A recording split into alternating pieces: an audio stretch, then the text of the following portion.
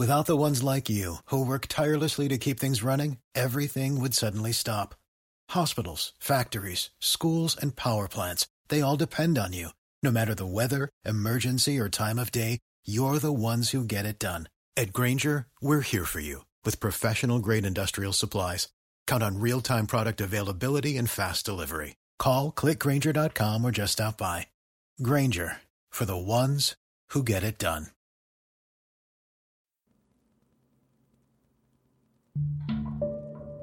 Carnival, street fair, festival.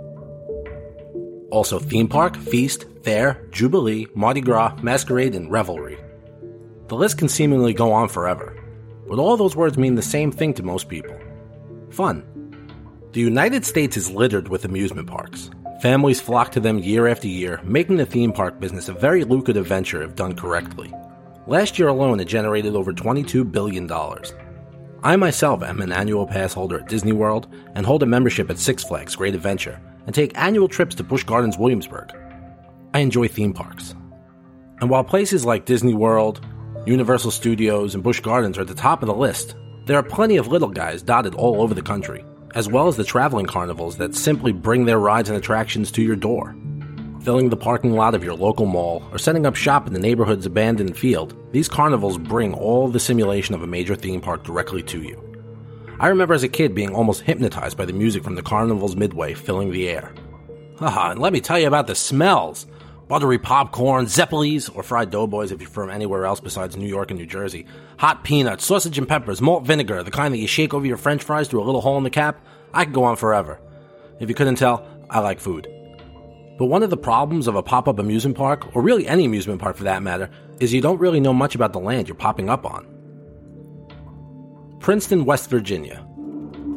In Mercer County, located along Lake Shawnee, back in 1775, the Clay family became the first English settlers to take up residence in Mercer County, in the densely wooded area of Western Virginia. West Virginia wasn't its own state yet at the time. Mitchell Clay and his wife Phoebe, and their children David, Tabitha, Rebecca, Bartley, Ezekiel, Obedience, Mitchell Jr., John, Mary, Naomi, Charles, and Patience, something Clay and Phoebe obviously didn't have when it came to making children, and that was only the number of kids they had in 1775. I didn't mention William, Harry, Sarah, and Polly, who were born after that year. Purchased a plot of land located near what is now Bluefield, West Virginia, built themselves a home, and set up an 800-acre farm out in the frontier of the newly developed United States. It always astounds me when I think about what an undertaking that must have been. There was no Realtor.com. There weren't even photographs. You essentially heard a story, maybe looked at a drawing and said, yeah, you know what? That sounds nice. I'm going to take my entire family on a rickety boat and travel thousands of miles to go live at that place. Things can get complicated when you really have no idea who originally was calling that place home. And for the Clay family, the plot of land that they picked happened to have been the same place that Native American tribes have been calling home for thousands of years. The story goes that in August of 1783, Mitchell left his family for the day to go hunting. During his time away, 11 men from the native tribe attacked the Clay homestead.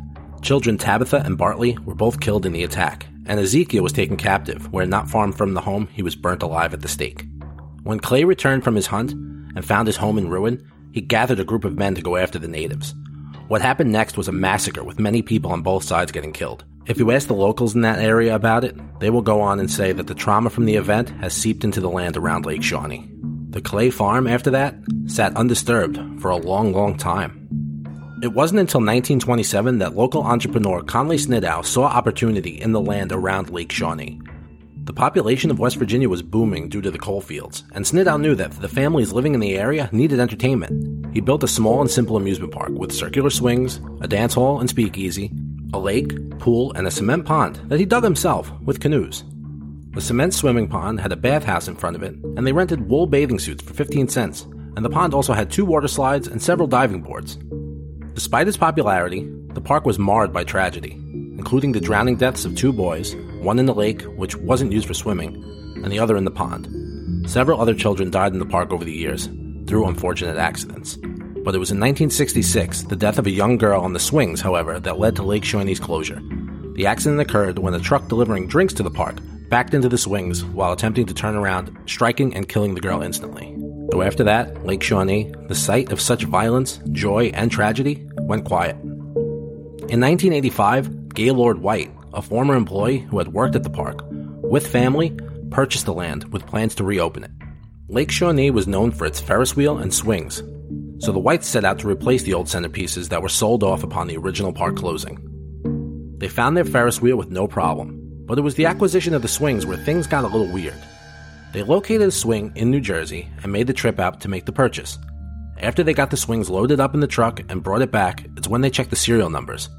They were the exact same serial numbers of the swing that used to be there. With the core rides in place, the Whites added some smaller kiddie rides, paddle boats, bumper cars, and a stage for entertainment. On 4th of July weekend in 1987, the new Lake Shawnee amusement park opened for business. They had bands playing 24 hours a day, and with an admission of just $1, they saw close to 10,000 people come through the gates that weekend. After about 3 years, though, skyrocketing insurance rates forced the closure of the amusement park, and the Whites began holding fishing tournaments and other events to keep the property active. While working on a tract of land for a mudbogging event in the early 90s, the Whites made a startling find. While bulldozing the land, they began to unearth Native American artifacts. They immediately stopped what they were doing and started making calls to anyone who they thought could help. A team from Marshall University answered the call and spent many years at the lake uncovering artifacts and graves. They stopped digging once they started finding the bones of children. Experts say there were close to 3,000 bodies buried on that land that Lake Shawnee Amusement Park sat on top of. The team from Marshall concluded that an illness must have came upon the natives, and in order to save the rest of the tribe, everyone except the children and the elderly moved on. Youngstown, Ohio. During the spring of 1974, the small neighborhood of North Heights was amid a crisis that still hangs over the town today. That year, 14 children between the ages of 6 and 13 disappeared, a mystery that still remains unsolved. The heavily wooded area, which stood at the back of many homes, was called Mill Creek Park, which now belongs to the Metro Parks Foundation, with Mill Creek Park being the largest, at over 4,000 acres. It was a place that the children loved to play. They couldn't stay out of the woods, almost like they were being called into them. The locals at the time morosely called them the Vanishing Woods. So in 1988, when a young widower named Richard Hemming and his 6-year-old daughter Annabelle, or Annie for short, moved to the neighborhood, and the neighbors warily greeted them. It's only been 14 years since the disappearances, and the horrors were still fresh in the mind of the residents who remained in town. Richard, who was a welder by trade, worked just outside of Youngstown, in Ohio's then thriving steel industry. It's where he made his living, and it's where he met his wife, Clara. A modern day, for the time, Rosie the Riveter. They dated for just 6 months before they were married, and 10 months after that, Annie was born. Clara was an only child, and ironically was raised by her widowed father until she was 8, when he was killed in a car crash on his way home from work. From then until she was 18, she lived with her grandmother, the only other family she had, until she too passed away. Clara's sad life was cut short really just as it was beginning, when 2 years after her daughter was born, she was diagnosed with ovarian cancer. She was dead 7 months after they discovered it. Now 4 years later, Richard is trying to pick up the pieces in a new place with his little girl. Richard's new home, which had been vacant since the late 70s, had plenty of room for Annie and himself, and a sprawling backyard that ran directly into Mill Creek Park. Old Mrs. Pitts, the woman next door, almost pleaded with Richard every time she saw him that he should really put a fence up back there. But he had no interest in doing that. He loved looking out into nature. And one of Annie and Richard's favorite activities was to get up early. Rich would pour himself a strong cup of Colombian, and he would get Annie a big bowl of Frosted Flakes, and they would sit on the back deck and watch the deer strolling from the woods to forage in their backyard. They had a bird bath set up just opposite of Annie's swing set, and while swinging she would watch the birds land in the cool water and splash around, and she would just giggle. One afternoon while Annie was swinging and Richard was taking care of some yard work, Annie caught a glimmer of light coming from the woods just beyond their property out of the corner of her eye, ever so slight. It was enough to draw her attention. As curious as children are, she decided to go investigate, just as her dad was making his way toward the front of the house with the lawnmower. As she made her way toward the mouth of the woods, she heard voices. Kids' voices. They were laughing and calling out to her. Come play with us.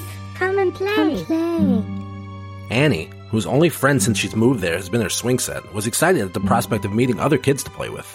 And just like that, in a matter of seconds, Annie was out of the yard and into the woods. My mother was right. You really can't take your eyes off kids for a second. As she made her way through the trees, the calls were getting louder, beckoning her in playful, childlike voices. Come play! Come on! Come play! But now there was another sound. It was music. It was coming from her left. It sounded like carnival music. As if there was a fork in the road, Music to the left, voices to the right. This is when Annie's 6-year-old brain got to work with the logic only a kid could come up with so easily. If it's friends I'm looking for, there were probably more friends where the music's coming from. And the kids calling to me to go the other way, they'll probably come that way too. Annie veered left and started making her way towards the music. The kids' voices started getting fainter. As she made her way through the clearing, that's when she laid her eyes on something she couldn't believe. The woods opened up to a beautiful meadow surrounded by the trees of the woods she just exited. It was the greenest grass she's ever seen, spotted with beautiful bouquets of wild flowers, and standing right in the middle of it was a carousel. Annie couldn't believe her eyes. She thought to herself, "What the heck? This has been back here the whole time?" The music playing was Die Fledermaus by Strauss. The sight of the carousel and the sound of the music was hypnotizing. Annie started running, circling the carousel, taking in the sight of the many gorgeously colored horses standing regally among one another. Her eyes locked on a noble-looking purple Clydesdale. She wanted nothing more than to go for a ride. As she made her way toward the carousel, a voice came from behind her. Not a kid's voice, but that of a man. "Ticket, please," the man said as Annie turned around. Standing behind her was a man who looked to be in his early 50s. He was tall with broad shoulders, with brown hair and a bushy mustache. Both his head and mustache were flecked with gray hairs. He was wearing a white button-down shirt with an open collar, tucked into a pair of black slacks. Annie responded with, But I don't have a ticket. The prospect of now being not allowed to ride the carousel because she didn't have a ticket was dawning on her, and tears started to well in her eyes. A tear rolled down her cheek, welled and grew fat as it hung from the bottom of her chin. "No ticket? Well, what do you think we should do about that?" He responded with a smile. His grin was dazzling. It lit up his entire face. Annie, wiping her cheeks, just shrugged her little shoulders. "Well, what kind of man would I be if I let a pretty little girl like you stand there and cry?" Just then, the voices that were calling out to Annie started to get louder from behind them. Calling to her, but now they didn't sound like kids' voices. Or they didn't sound like only kids' voices. And they were growing angry. Both Annie and the carousel man turned in the direction of the voices. The man bent down to Annie and placed his hand gently on her shoulder and said to her in a hurried, whispered tone, "Come now, little Annabelle. We must hurry." They rushed along, and in one bounding step, he was up on the carousel. He turned and squatted down to lift up Annie to join him. She was hesitant and a little standoffish as she asked, "How do you know my name?" He responded with, "I know all my customers' names, and they know mine. Gentleman John. Pleased to make your acquaintance. But you can call me Jack," he said with a wink. "That's what all my friends call me." That seemed to do it for Annie. She lifted her arms up for John to pick her up as the voices from behind her got closer and raged. "Get off of her! She's ours!" John quickly placed Annie in the big purple Clydesdale that she was eyeing and dashed over to the controls. As he got to the panel, he started pressing buttons and pulling levers. The music and lights all started to buzz and come to life as John looked out into the woods and seemingly said to himself, "Not today. Not this one." With one more pull of the lever, the carousel was off and spinning. Slowly picking up speed, Annie could see the small dark shapes of the children exiting the trees and quickly making their way toward the carousel, only to stop about a foot from the spinning ride. Reaching out, making ungodly roars of just incoherent noise, but they couldn't get to her.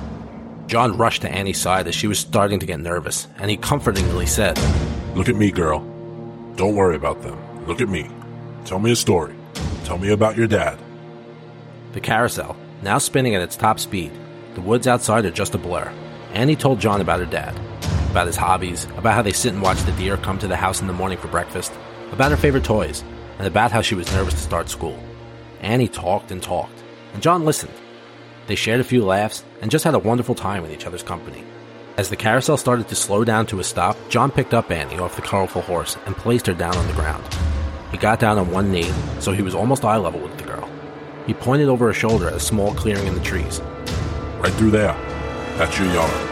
You run there, little Annabelle. You run straight there, and you stay out of these woods. Promise me." Annie shook her head in agreement, jumped down into the grass, and took off toward the clearing. John stayed back and watched. When Annie reached the trees, she turned around to look back and give one last wave, but John and the carousel were gone. Just then, Annie heard her name called from behind her. It was her dad, standing with the lawnmower in the same spot he was when she first left. "Annabelle, don't go in there. Come help me pick up some of your toys so I don't run them over." Annie went running over to her dad to tell him about the amazing time she had on the carousel and the nice man, Richard was amazed at his daughter's vivid imagination, but he was also saddened that his wife couldn't be here to see just how clever their little girl is.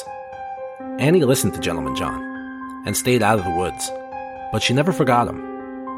In 2011, Annie, who was now 29 years old, was engaged to be married that fall. During the preparations for the big day, Annie and her father were digging through bins in Richard's basement. They were looking for Clara's wedding dress in hopes that Annie could have a piece of her mom with her on her wedding day. It was when they found an old photo album they decided to take a break and look through some of the pictures together. Going page by page, commenting on the clothing and ridiculous hairstyles that everyone had, it was on the next page that Annie had a chill shoot up her spine. The photo was of a carousel. The carousel.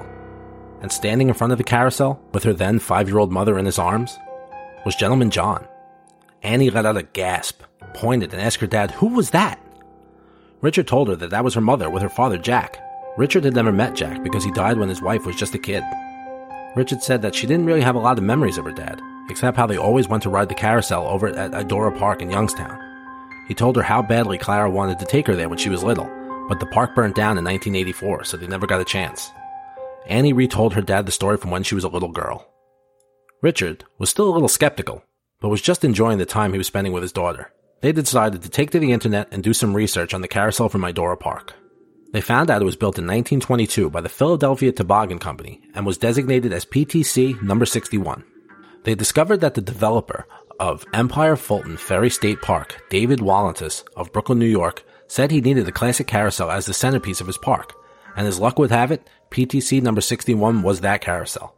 David and his wife Jane purchased the carousel at auction on October 21st, 1984. Jane had painstakingly restored it by hand to its original elegance. The carousel, set on the East River in Brooklyn Bridge Park, was to be opened to the public on September 16th of that year, the same day Annie and her then husband would be returning from their honeymoon, and they had a 12-hour layover in New York on that day. Annie couldn't believe it. This was fate. She had to get there. They had the time. Now, I don't want to say this ruined Annie's honeymoon, but there wasn't much else she can think of. On September 16th, their flight to New York had a small delay, and they got into LaGuardia a little later than planned. Annie and her husband jumped into a cab when they landed and headed straight to the park. They got there just after 7 p.m. as the sun was going down. Jane's Carousel at Brooklyn Bridge Park closes at 6. Annie, who was now visibly upset, was only able to circle the glass enclosure that housed the horses she remembered so vividly from that day during her childhood. Standing outside the glass, across from the purple Clydesdale, in her husband's embrace, a warm, happy feeling came over her. She was just happy knowing it was here. Happy that it was gonna make other kids feel the same way she felt when she was a little girl. Annie's husband gave her a kiss on the cheek and told her he was going to try and flag a cab. Annie told him she would be right behind him. She just needed another minute. Leaning against the glass, taking in the sight of it, just one more time before she set off home, she heard a familiar voice come from behind. "Ticket, please." From the pages of the Register Herald, October 25th, 2015. "Listen to this one," Chris White says, putting his cell phone on speaker as a distinctively British voice rings out. The caller is a writer with the Telegraph of London, and he's cleared out a few days on his schedule to travel and meet with Chris to tour the historic property his family purchased nearly 30 years ago. Turns out, tiny Lake Shawnee in Mercer County has developed quite a following in the internet age. Chris thinks his father, Gaylord White, would be proud. In the mid to late 90s, Gaylord, his wife Jewel, and their son Gay, who passed away in 2013, began offering campfire stories and tours of Lake Shawnee during Halloween week. With so much tragedy and history at one place, interest in Lake Shawnee grew. Paranormal groups and ghost hunters began contacting the Whites for permission to visit. Those calls haven't just been from individuals, though, as networks such as the Travel Channel, Discovery Channel, ABC Family, and National Geographic have all filmed on location at Lake Shawnee. White has even done a phone interview with The Howard Stern Show. Everyone, he says, wants to know if Lake Shawnee is haunted. "What's your definition of haunted?" he asks. "I don't have one, but there are strange things that happen here all the time." When the Discovery Channel filmed, White says one of its investigators got stuck in an old ticket booth and went into such a panic that she had to go to the hospital in Princeton. She couldn't get out, and she was yelling for help, he said. It was a push door, and she was pushing. White won't speak of any personal creepy Lake Shawnee experiences. He does, however, say his father had an encounter with the little girl who lost her life on the swings 49 years ago. Dad was on the tractor mowing the field, and he kept feeling a weight on his shoulders, White said. He didn't know what it was. So one day he felt the weight and he turned around, and the little girl from the swings was there. She was in a ruffled dress, and she was just appeared. He wasn't scared, but the only thing he could think of was, well, if you like this tractor so much, I'm going to give it to you. So he got off it and left it sitting there. It's still sitting where he left it in the late 90s. With the deaths of both her husband and oldest son, Jewel White said she wasn't sure how she would continue to run Lake Shawnee, so she called upon her other children for assistance. Today, she and Chris, along with other volunteers, take care of the property, give tours, answer calls, and take care of the website. In 2014, Lake Shawnee's Halloween activities underwent a bit of a change as they shifted from campfire tales and tour to the Dark Carnival Lake Nightmare, a haunted attraction that went around the lake, swings, and Ferris wheel. This year, the Dark Carnival Lake Nightmare will continue, but it will be confined to a certain area of the lake. The campfire history and self-guided tour will be reinstated, allowing visitors to walk around the swings and Ferris wheel and visit the graves of the Clay children, taking pictures if they wish. Jewel White says she was worried her husband and oldest son might not be happy with the changes last year, as they were opposed to changing anything about the Halloween Campfire Week. An image captured inside a bus on the property that her son used to work in, however, proved to her that he was there and he was okay with it. And security video of the Ferris wheel safety bar unfastening in the middle of the night while no one was around showed her husband was there as well. He was very particular about the Ferris wheel, she said. He always worried about the lock, so to me, this was him telling me that this is okay. It just makes me happy, she said, watching the video with tears in her eyes. I'm just so glad to know they're here. Even though I already knew it myself, I have this so I can prove it to others. I'm Christopher Feinstein, and this is Haunted American History. Music by Kevin MacLeod.